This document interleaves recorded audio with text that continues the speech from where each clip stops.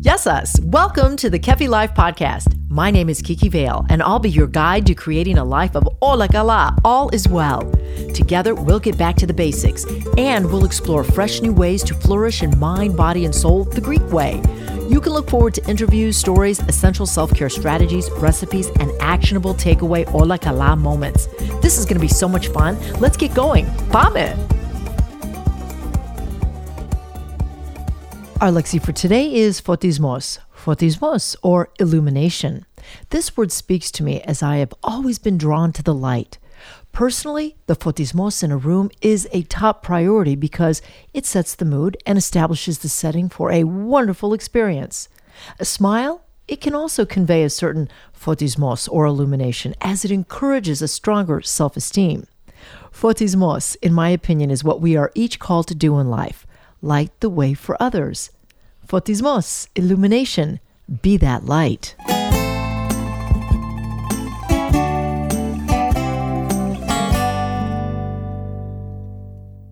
Eleolado, olive oil, has been celebrated in the civilized world for millennia.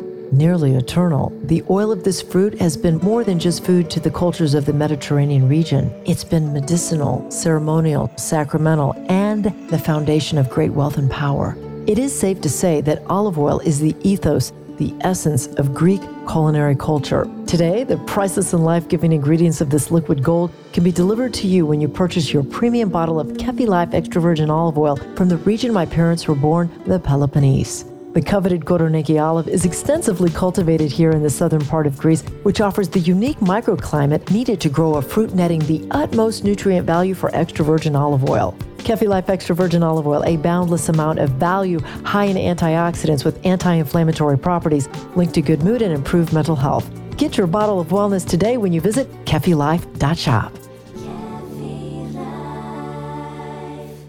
Today, Kefi Life comes to you from the opening of the Beyond Antiquity exhibit at the National Hellenic Museum in Chicago.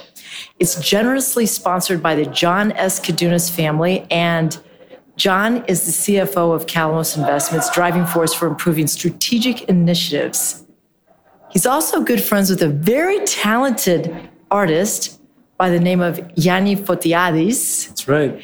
And he is here. He is the person that's responsible, the artist, for all this beautiful artwork in Beyond Antiquity. And I am beyond inspired, Yanni. Welcome. Thank you so much. It's a pleasure to speak with you. It is such an honor to talk to you. Really, when I say that I look at your artwork and hearing your explanations, I'm really awe-inspired. And I do have a favorite piece. But before we talk about that, you're an architect and you're an artist. Right. And you focus on classical antiquity. Correct. So what I'd like to know is, when you opened this evening, you said that you view Greece as your third parent. Correct. Yeah. Tell me what you meant by that. So, it's a place I've been going to since I was a little boy. I'm a first-generation American in my family. My mother was actually born in Athens. And when I was a little boy, like a lot of Greek Americans, we would go for the summer.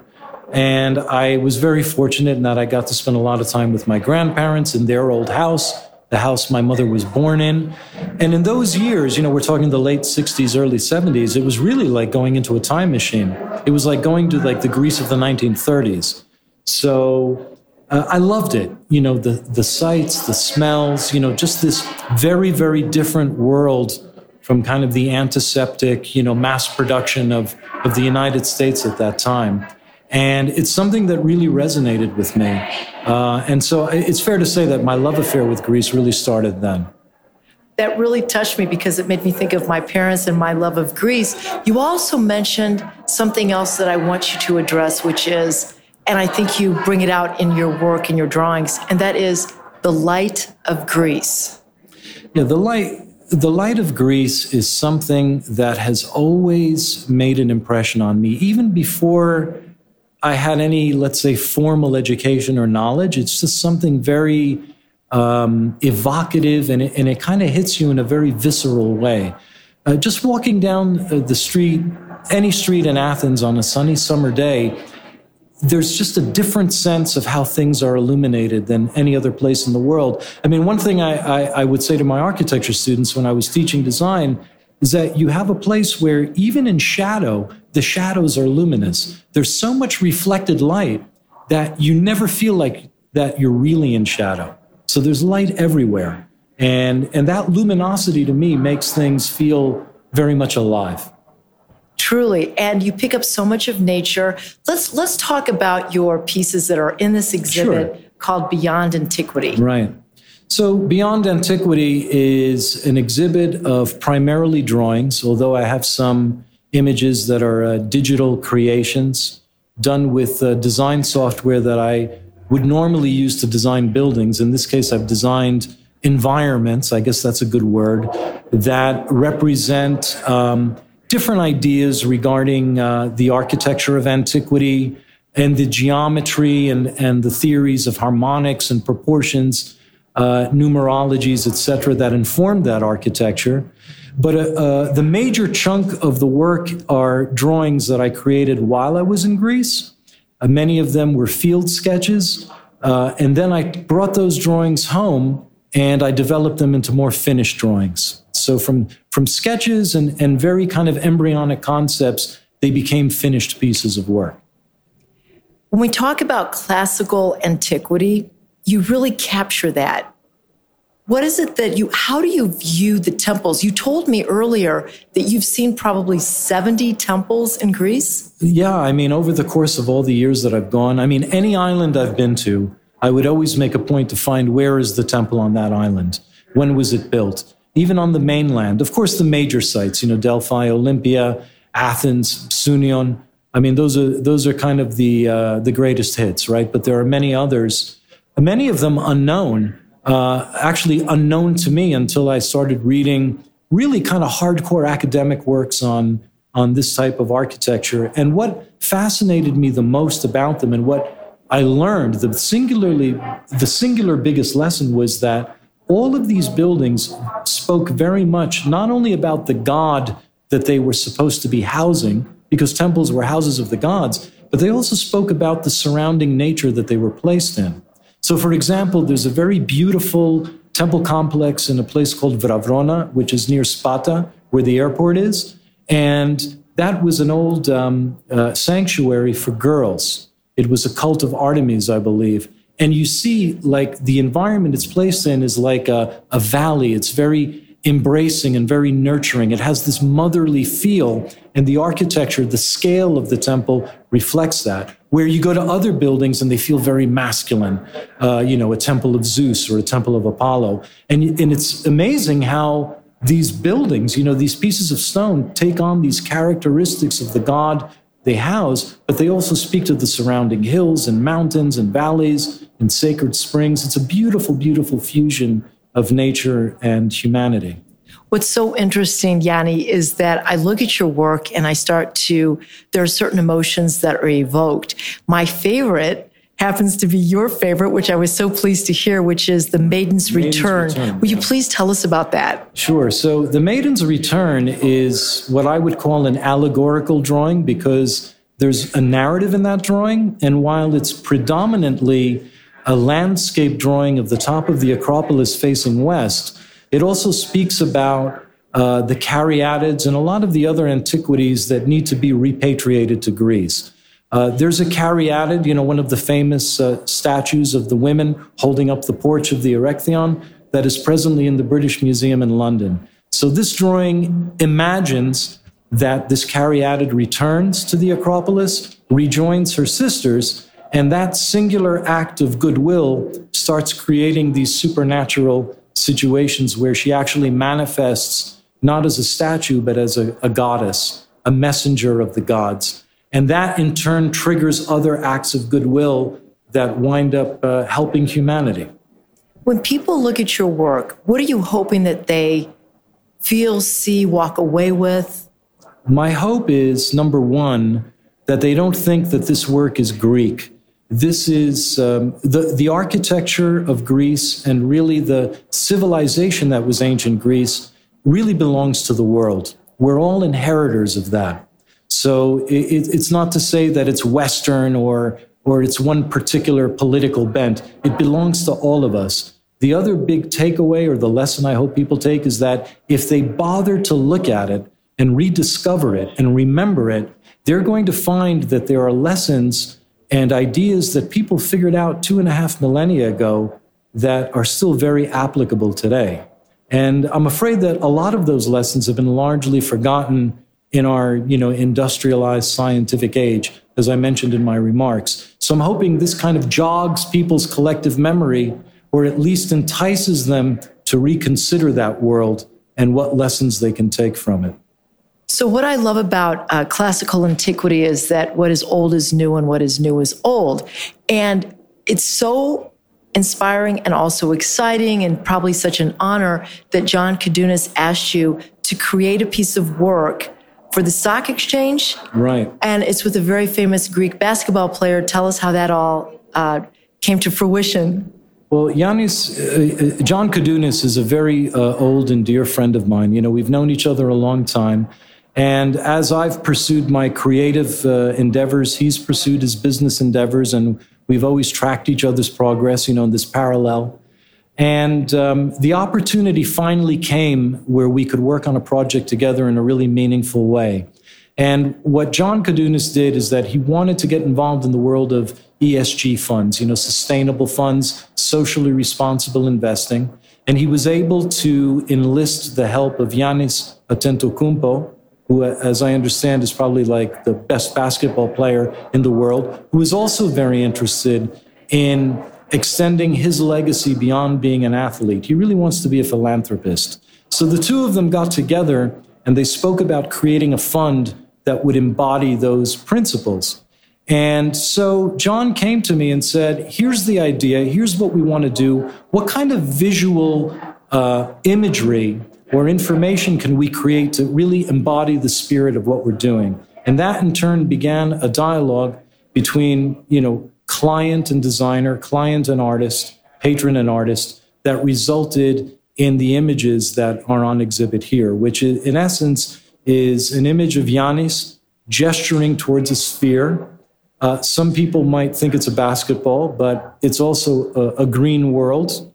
And he is posing with that sphere in front of a classical facade, which obviously I have a fetish for classical architecture. In this case is the facade of the New York Stock Exchange. So we combined all of those images into one kind of seamless narrative. And what was really cool about it is that when the fund that they created went public on the New York Stock Exchange, there was actually a drape of him in front of the exchange at a very large scale, embodying that image. And that was an amazing day. It was amazing to see that banner go up. As a person who lived and worked in New York, that must have been such an honor. Yeah, it was amazing because, I've known this city for decades. I've worked in it. And, everything tends to be big in New York. But, this was really big. So it was a real blast, I have to say, a unique Congratulations. experience. Yeah, congratulations. Thanks. So with your exhibit, Beyond Antiquity, we're here. People have to come to the Hellenic Museum in Chicago to view your work. You talk about metaphysical landscape, and I'd love for you to just sort of expound upon that. Sure. So metaphysical, what does that word mean? It's often bandied about, and a lot of people use it without really understanding its meaning. Its origin comes from Aristotle. He wrote a book called Metaphysics, and it really is about ideas and concepts that lie outside the physical realm, right? So it really revolves around the concepts of thought and what thoughts evoke. And it poses the question of can a thought become a reality? Well, I think the minute the thought comes into your head, it is a reality, right? Because it exists, even in that ethereal sense.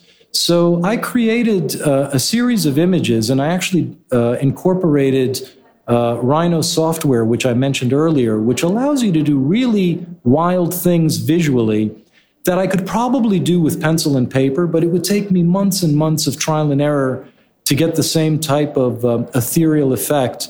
So in this case, I utilized the software to do a lot of the heavy lifting in terms of rendering the image, but I did a series of sketches and designs of how I wanted these images to look, and then I literally opened Rhino and built those environments in 3D and rendered them. And the metaphysical landscapes that are exhibited here are the result.